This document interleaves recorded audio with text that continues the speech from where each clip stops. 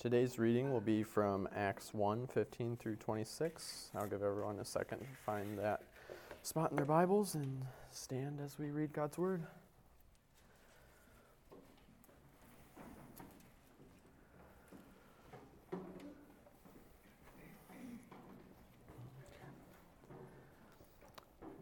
At this time, Peter stood up in the midst of the brethren. A gathering of about 120 persons was there together, and said, Brethren, the scripture had to be fulfilled, which the Holy Spirit foretold by the mouth of David concerning Judas, who became a guide to those who arrested Jesus. For he was counted among us and received his share in this ministry. Now this man acquired a field with the price of his wickedness, and falling headlong, he burst open in the middle, and all his intestines gushed out. And it became known to all who were living in Jerusalem, so that in their own language that field was called Hakeldama, that is, field of blood. For it is written in the book of Psalms, Let his homestead be made desolate, and let no one dwell in it, and let another man take his office.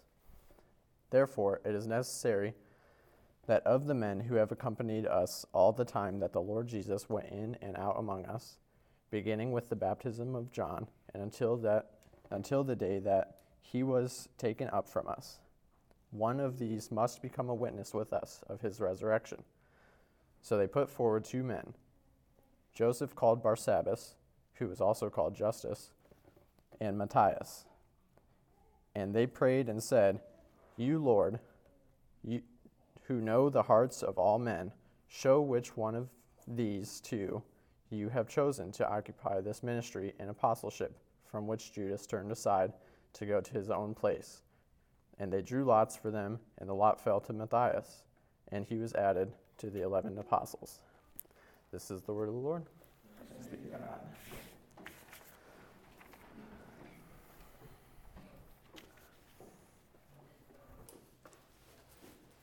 Well, with what you just said, let's start there in our time together. As Ben finished reading, he says, This is the word of the Lord, and you all say, Thanks be to God. It's something we're in the habit of doing here. It's a good habit, but sometimes habits can also become mindless activities. And in the text tonight, we're dealing with the authority of Scripture as a foundation that we actually believe. The authority of Scripture is something that we believe in, and so when we say something like, this is the word of the Lord, we don't just mean to say that this is one of many things that the Lord has spoken. This is one among a number of things in which God can reveal himself. We're saying this Scripture is the word that God has spoken to us, and by his Spirit, which he continues to speak to us today as well. And as we go into the text tonight, I want you to kind of keep that beginning part in mind. This is the word of the Lord means something. It has a kind of significance for our lives, and I'm going to try as best I can with the text tonight to at least explain where Christians get that conviction from. What is the source of that conviction? Why do we believe that Scripture is in fact the Word of God and not, as many have said, simply the ruminations of men thinking spiritually about God? So we're going to kind of keep that in the forefront of our minds. But to start with the text, because that's a lot of stuff to get into, let's look at verse 15 and notice that we find the apostles, and really more than just the apostles, about 120 or so of them, in the upper room. Now this, of course, is a story already in progress, because where we left them last week, we left them with instructions from Jesus to go into all the world to be witnesses. And then Jesus says, but wait, and I will pour out the Holy Spirit to you not many days from now. And then they see him go, and then they're essentially tasked to wait. And it is in that position that we find them waiting, the 12 apostles and others among them, all waiting together, and as the text says, praying together with one accord. That's in verse 14. And so it's during this time that this group of people who Jesus has just left is together, and Peter stands up and tells them essentially, Judas was one of the 12, was chosen by Jesus himself as an apostle, and Judas has betrayed Jesus. That leaves a gap in the apostles, right? There were 12, and now there is 11. And so Peter says we should choose another one, and they all together concur. So when Peter stands up and says that, you might say, why Peter? Peter is what we would say is the chief of the apostles. Now, all of the apostles are witnesses and authorities of Christ. They're all entrusted and, let's say, on the same kind of authority. They have the same authority that they convey.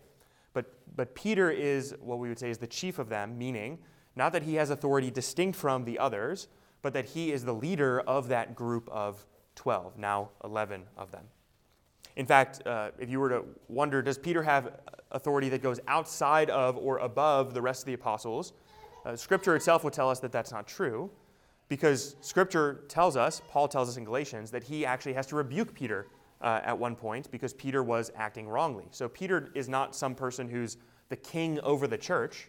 Christ is king over the church. Peter is one of his leadership figures. He's one of his ambassadors, if you like. So Peter stands up as the spokesperson for these 120 and says these words, "Brothers, the scripture has to be fulfilled, which the Holy Spirit spoke beforehand by the mouth of David concerning Judas, who became a guide to those who arrested Jesus." Now, the scripture that he's referring to is the scripture that's quoted there later in verse 20. It's actually two different psalms that are quoted. And what he's doing in saying the scripture must be fulfilled and then explaining relevant details about Judas is he's explaining how Judas fulfills the scripture before he quotes the scripture. It's a little bit of a backwards way to do it compared to how we're used to seeing things. We're used to reading it and saying, okay, let's see how this is fulfilled. In this case, he says first the scripture had to be fulfilled that David spoke concerning Judas, and here are the details relevant in Judas's life that the scriptures speak of. He became a guide to those who arrested Jesus. He was numbered among us and was allotted his share in this ministry. Now this man, Judas, acquired a field with the reward of his wickedness, and falling headlong, he burst open in the middle, and all of his bowels gushed out. And it became known to all the inhabitants of Jerusalem, so that the field was called in their own language Al-Kedemia, that is, field of blood. And then it says, for it is written in the book of Psalms. So all of that parenthetical stuff between the scripture must be fulfilled concerning him and for it is written in the book of Psalms, all of that intervening stuff is all the relevant details that Peter is saying Peter is saying applies to Judas. It applies to what happened in his life. And I think in part what we have to get from these first couple verses is that when Judas betrays Jesus, that's a betrayal unprecedented, right? Betraying the Son of God over to death. This is a terrible kind of betrayal. But it's not the kind of betrayal that Scripture doesn't anticipate happening. It's not the kind of betrayal that God didn't anticipate would happen. And so it's the kind of thing that Scripture has already spoken about beforehand.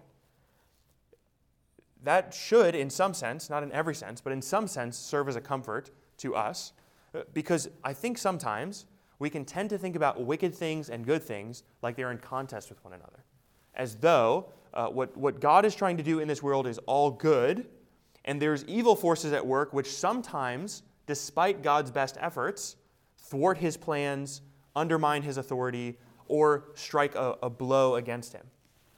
And in some sense, on a human level, a human way of understanding, that is true. From our vantage point, wicked things do sometimes prevail over good things or strike a blow against things that we would say are good. We know that people whom we love can suffer from wickedness in this world. We sometimes ourselves have suffered from wickedness in this world. We can look at the course of human history and know that the church, the very people of God, have often suffered at the hands of wicked men and women who have persecuted the church. But what Scripture affirms time and time again is that God is in control and sovereign over even the sufferings of his people. Now, that does not mean he coordinates or volitionally assigns to his people suffering, but the way that the confessions would speak of it and church theologians have spoken of it throughout the history of the church is that God ordains all things which come to pass. God himself is sovereign, and so even the betrayal of Judas, where he betrays Jesus, God is sovereign over that. Actually, God has spoken in his word about that very kind of thing before it took place. And so I think that should serve in some sense as a comfort to us that even the terrible things which happen in this world, as hard as they are to understand, God has control and sovereignty over them. Now, I'm not claiming at this moment to be able to resolve for you, in whatever detail might come to mind, exactly how God is working or why he has chosen to allow this suffering or this evil to take place. But all I'm saying is that Scripture does in fact affirm that God is sovereign and that evil actually has no jurisdiction outside of what God allows evil to have. So that's at least one aspect of this. The other piece is not really central to the point of the text, but I'm going to deal with it because it is central to the authority of Acts, or really the witness of the book of Acts itself. And that is this detail about how Judas dies. So if you were to go and you were to read someone who says things like the Bible has contradictions within it, one of the common examples of contradictions within the Bible is one that we read right here. So if you were to try to look at this text where it says in verse 18, Judas, this man, acquired a field with the reward of his wickedness, and he fell headlong and burst open in the middle of it, and all his bowels gushed out. And you were to try to reconcile that with how Matthew describes Judas's death, where it says that Judas hanged himself. And Judas doesn't just hang himself. Judas actually takes the money that he got from the Pharisees, gives it back to them, and then he goes and hangs himself. So you can see the contradiction as it's unfolding. This text seems to say that Judas bought this field and died in a different way than hanging. And Matthew's gospel seems to say that Judas gives the money away, doesn't do anything with the money besides give it back, and then hangs himself. So therein we have a seeming contradiction.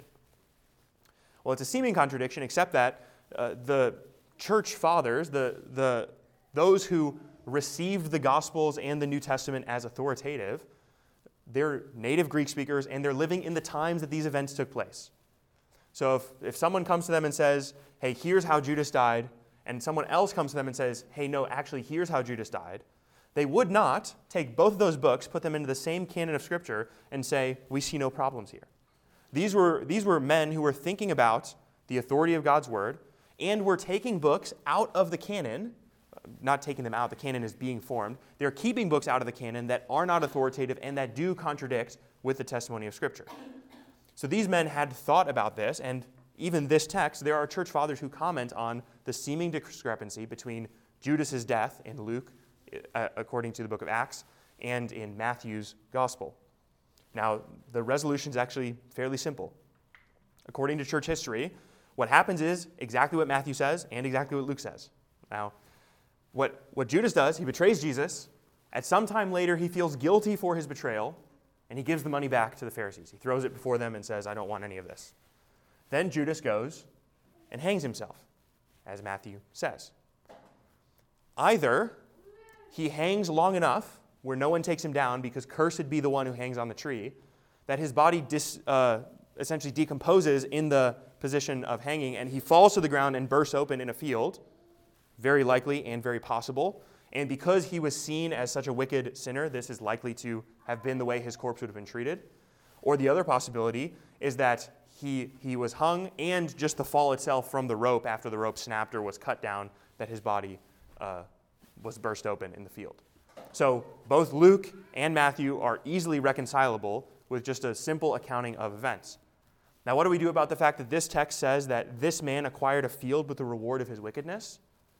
Well, the Pharisees have money that Judas gave them that they don't want because it's blood money. They used it to betray Jesus, to pay off Judas, to betray him. And so what they do with that money, according to church history, is they take that money and they buy the field that Judas died in, and they bury Judas there with the money that he acquired by his own wickedness. You see, Acts doesn't say Judas bought the field. Acts says Judas acquired the field with money from his own wickedness, which is totally true.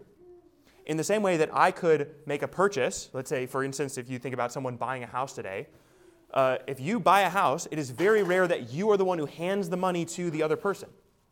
Often it is the case that you buy the house with emissaries doing most of that work for you. In fact, usually what you do is you tell a bank that has access to your money to send a down payment over here, and that bank sends it to someone else who the bank has the authority to be an emissary for. and the money is exchanged in that kind of way, where the people aren't actually exchanging cash at all. It's being bought in their behalf or with their authority. And if you were to think about, well, Judas is dead, he's not doing this actively. It's also just as simple as thinking, well, what happens when someone has a will and needs to be buried? Often they have someone who is in charge of dealing with those financial decisions for them and on their behalf. And so it can easily be spoken of this being done by their will or by their authority. So there's no real contradiction here in the text. And none of that, what I just said for the last 3 minutes or so, has anything to do with the main point of the sermon. But I wanted to deal with it because you'll read about it, and it's there. So, the text, all of what just happened to Judas, Peter insists was spoken of in the Psalms. And there we go to verse 20 in the book of Psalms. And there's 2 quotations, and we're going to turn to both of them. I'll just read them for you in context here. First, may his camp become desolate, and let there be no one to dwell in it, and also let another take his office.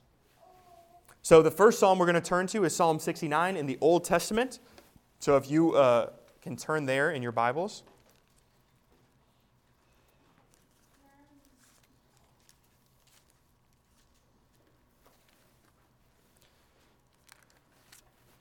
And Psalm 69 is a long psalm, so we're going to be in verse 25. That's where the reference is from. And the reason we're going to do this periodically throughout the book of Acts is because Acts uses a lot of Old Testament, just like the Gospel of Luke does. But what Acts is doing is it's showing us how the New Testament writers, particularly how the apostles, use the Old Testament as a justification for and as an application of their mission. So, for instance, Psalm 69, verse 25 is going to be an example of this. Now, I'll read just verse 25 there in Psalm 69. May their camp be a desolation, let no one dwell in their tents. That's interesting. For instance, if you kept your finger back in Acts, it says, may his camp become desolate, and let there be no one to dwell in it. So it switches the plural to the singular. Okay? But who is Psalm 69 talking about? Well, Psalm 69, I said, is a long psalm, but it's essentially talking about this paradigm of a righteous person who needs redemption from God, in this case, redemption, bodily rescuing from some affliction. And there's wicked men, enemies of God, who surround this person who's crying out to God for help. And God, the psalm calls God to punish these wicked ones in accordance with their deeds, with their activities. For instance, if you look at verse 22 of Psalm 69, let their own table become a snare to them, and when they are at peace, let it be a trap. Let their eyes be darkened so they cannot see, and make their loins tremble continually. Pour out your indignation upon them, and let your burning anger overtake them. This is a psalm written, at least this section of the psalm, is dealing with the enemies of God and how God ought to treat his enemies, as the faithful pray for God to deliver them. And so we can ask the question, does this apply to Judas, who is the enemy of the righteous one of God, who is the one who is the paramount betrayer of God's people, Christ himself, whom he betrayed? And so taking this psalm from the plural to the singular is a very appropriate application of this psalm. What Peter's doing is he's saying Psalm 69 talks about God's enemies and how they ought to be treated.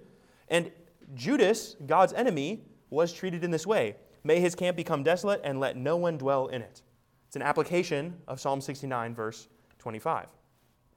Okay, so that's the first quotation. The second one is from Psalm 109.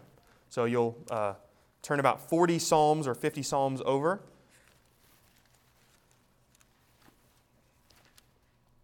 Psalm 109, fortunately, is a shorter psalm. And we'll be looking at verse 8 of Psalm 109. And I'll save you the hardship of me repeating myself again. Psalm 109, almost the exact same context as Psalm 69. Someone from God, someone who's a faithful believer in God, crying out for help and deliverance from the enemies of God. And so in this case, I'll pick it up in verse 6, that's the stanza. Appoint a wicked man against him. Let an accuser stand at his right hand. When he is tried, let him come forth as guilty. Let his prayers be counted as sin. May his days be few. May another take his office. May his children be fatherless and his wife be a widow. May his children wander about and beg, seeking for food far from the ruins that they inhabit. May the creditor seize all that he has. May strangers plunder the fruits of his toil. Again, this psalm is speaking about someone who's an enemy of God's people, who's enacting wickedness against God's people, and justice being brought about by the punishment of that evildoer. And in this case, the specific line, may another take his office, is being applied in the context of the New Testament, where Judas, who betrayed Christ, has forfeited his office by that betrayal. His office is left desolate. Let someone else take it. That's the application of this psalm. So what Peter's doing is he's not saying when the psalmist was writing Psalm 109, the only thing he had in view was Judas's betrayal of Jesus. Or, in Psalm 69, what the psalmist had in mind was only Judas's betrayal of Jesus. What Peter's saying is the Old Testament, which is hundreds of years old for him, is exceedingly relevant to the situation which we currently find ourselves in. In fact, it applies almost one-to-one. The Psalms, by the way, have a habit of doing this kind of thing for God's people. They are so timeless in their application of truth and wisdom that it is a very short distance for us to read a psalm and understand how it applies to our life. If you don't believe me, as a Christian, if you're ever struggling with doubt or with fear, go read through the Psalter. You won't go very long before you find almost the words you wanted to say as you ought to have prayed them. The Psalms are abidingly relevant to Christians, and Peter here makes applications from the Psalms to their situation. And so the actions that they conclude, or the conclusion theologically in this case, is we should find replacements for Judas. So here we have the apostles gathered with an extended group, and they conclude Judas, the traitor, he has left a hole in the apostles of the 12. Now there's only 11. So that's a problem. So there's one problem, and then we have two solutions to that problem. One would be the one named Matthias, and the other would be the one whose name is Joseph. Now they also have other names and all that, but I'm going to call them Joseph and Matthias. And these two men are the two possible replacements to Judas.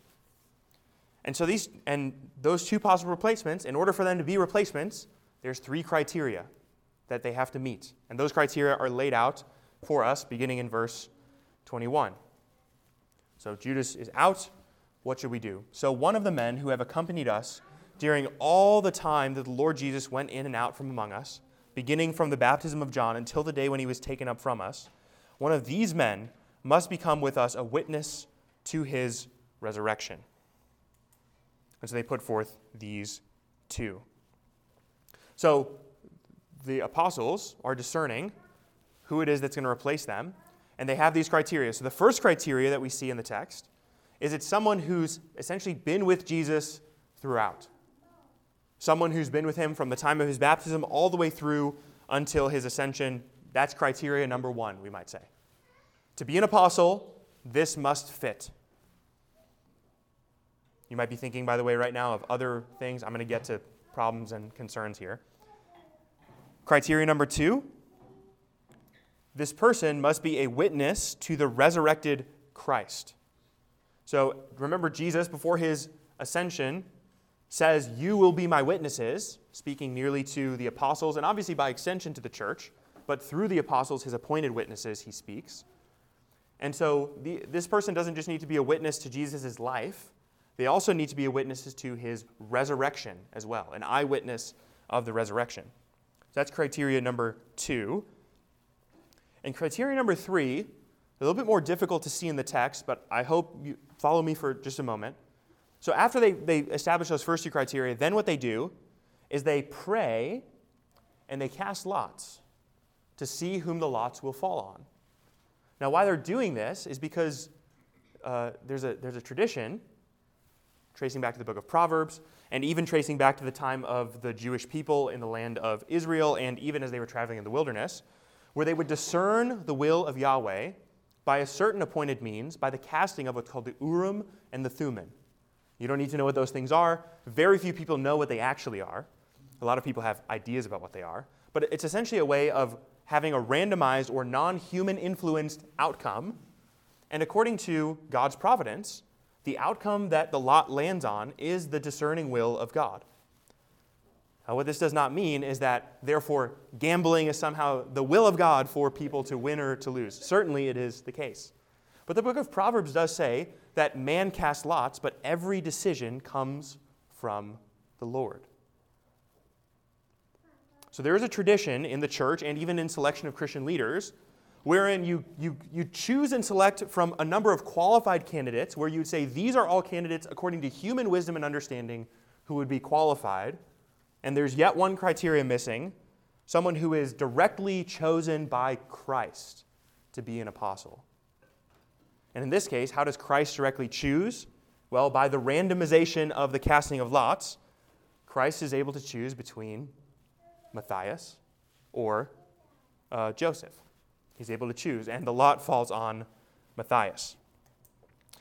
Now, we can debate and ask questions about the abiding relevance of this kind of practice for today.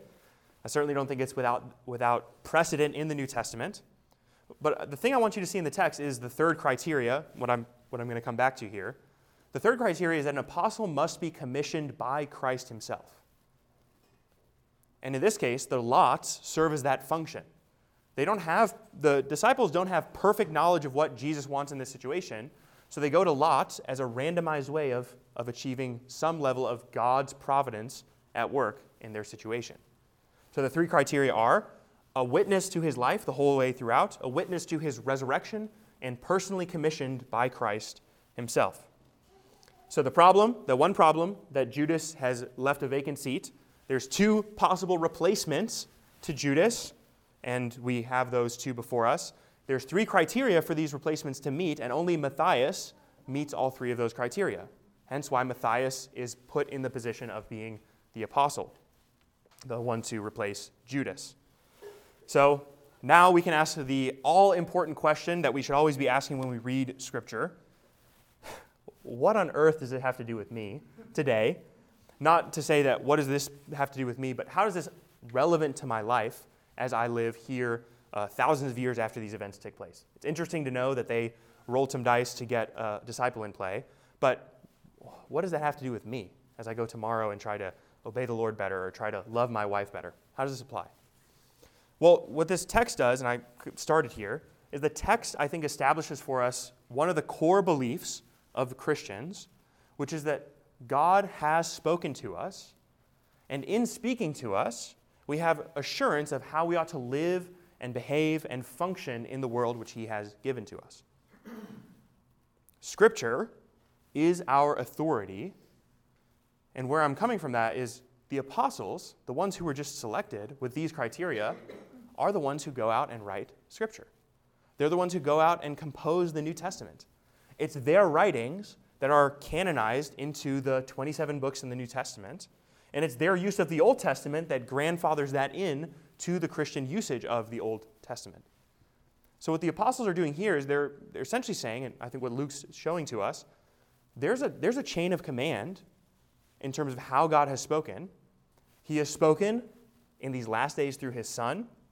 His Son has chosen to entrust witness and speaking power to the apostles, who themselves are bound by what Christ has spoken. The apostles, as we're going to see in a number of verses, are anointed with the Holy Spirit to go on and preach and speak the Word of God. And after the apostles pass away, their instruction and authority to the church is encapsulated in their writings. We do not have living apostles today who have fresh words or fresh insights from God, who can say to us, here is what God has said. It's a new revelation, a fresh revelation, and we can ignore the old stuff. We have a chain of command that Christ himself has given to us. And so, as you see in the book of Acts, the apostles are the ones through whom the gospel goes forth in. It is through their instructions and teaching that the canon is put together. And so what we can conclude from this is Scripture is the Word of God, and it's our authoritative word even for today. We, who are not apostles, have no right to add to or take away from the words that Christ has given to us. We simply don't have the authority to do that. God has spoken, and he has spoken through his messengers, through his heralds. They were specially chosen servants for this for this task. Okay, so Scripture is our authority, and we can ask the immediate we can immediately try to apply that, which is, how does that inform, let's say, preaching today and teaching and reading of God's Word? Well, if Scripture is our authority, then what a pastor says, what I'm saying to you right now, is bounded up in what Scripture has already said. When pastors minister to congregants, when pastors preach sermons, they have a closed canon of stuff that they are allowed to say, a closed canon of jurisdiction in which they're allowed to speak into. And unfortunately, it is the case that pastors, just like I think many others, but pastors especially, can wield influence and power, and that can go to their head, and then they can start wielding influence and power in ways in which Scripture has said, this is off limits to you. God has spoken in His Word through His apostles, and so the first people who are to obey that is the ones who carry that message today themselves. To say God has spoken in His Word, and then to say, but my opinions are also on that same playing field, it's just totally off limits. God has spoken in His Word through His apostles, and so no one who's not an apostle, i.e. every minister today, has to speak what God has already spoken, in the lanes in which God has spoken it. Now that certainly means, as you saw the apostles doing, that we can apply Scripture to today. For example, look at the example of the Psalms that we looked at in the text. The Psalms were in their context and applied into the modern situation and setting. That's legitimate. But pastors have a limited corpus of what they can speak and speak about. And you might say, well, many of you aren't pastors, most of you aren't pastors.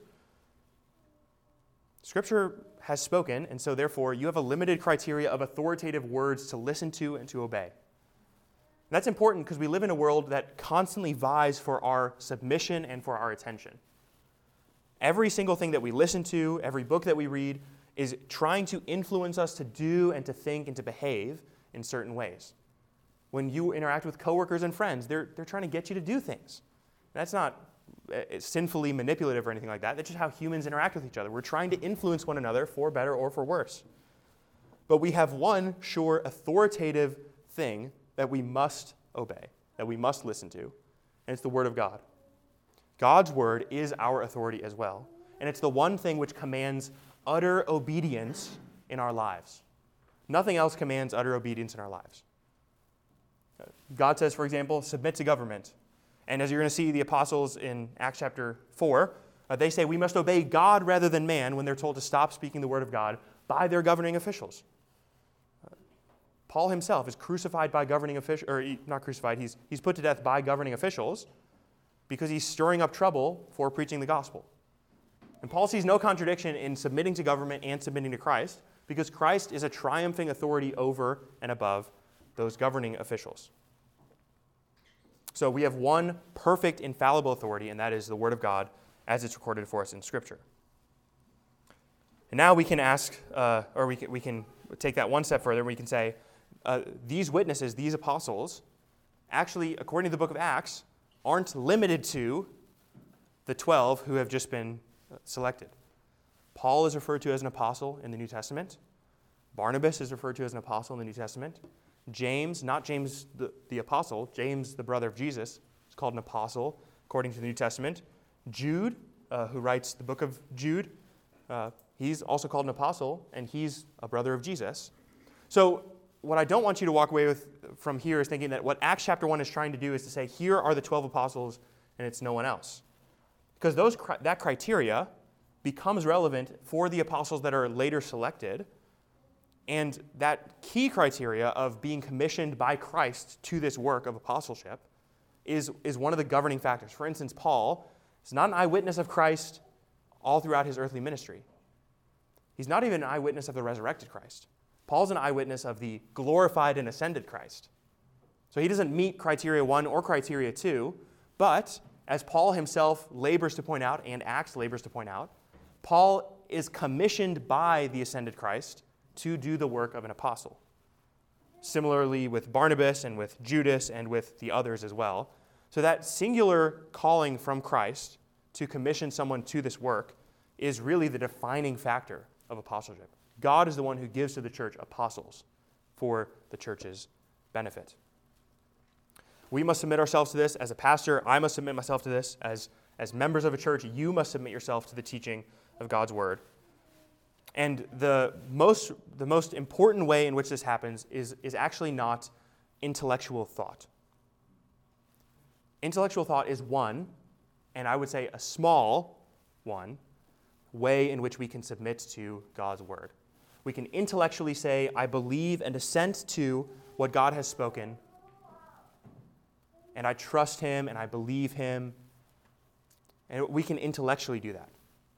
But it's a small thing to intellectually submit to God if we will not submit also with our total lives to God as well.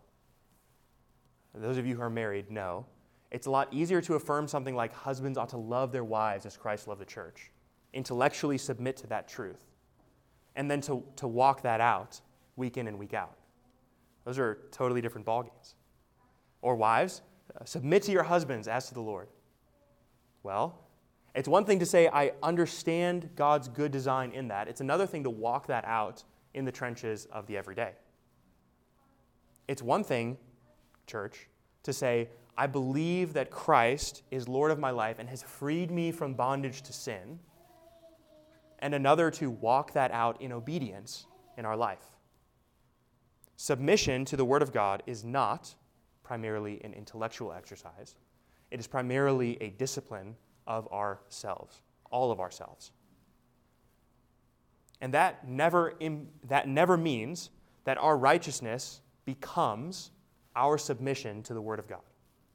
We all fall short, even as Christians, of perfect submission and obedience to Christ. It's why we need Christ to be our mediator.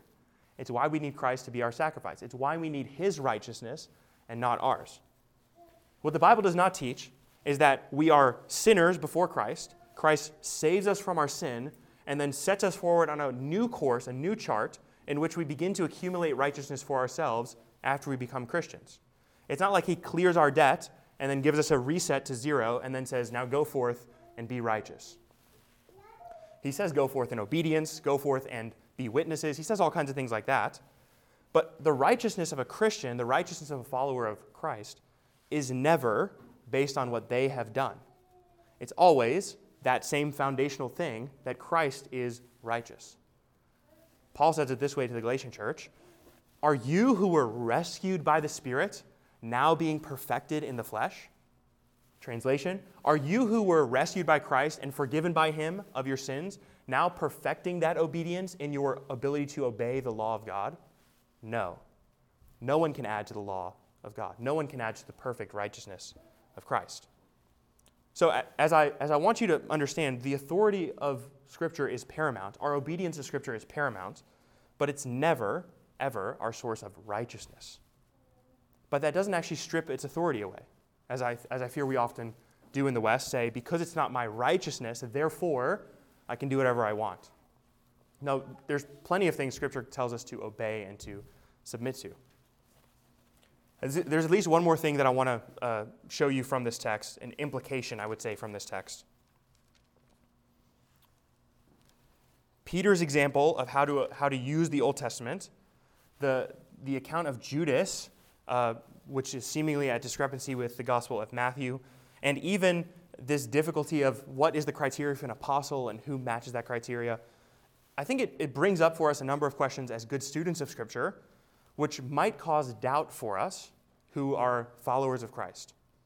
When I say cause doubt, I'm not saying that we're saying I'm going to abandon my faith tomorrow, but I think often as Christians we feel this pressure to not ask questions of the text because we feel like it's impious to ask difficult questions of the text of Scripture.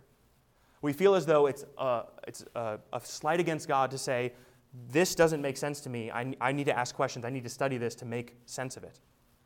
That is not at all an impious exercise. That's not a wicked thing to do, to say, this Scripture doesn't make sense to me, therefore I must explore and study it more deeply, and ask difficult questions like, what does this mean, and is this even a fair use of the Old Testament, and things like that. What we see throughout, I think, the New Testament, and I would even say throughout the history of the church as it wrestles with the text of Scripture, is that, yes, God has spoken in His Word, but humans, that's us, are very much fallible interpreters of that infallible Scripture.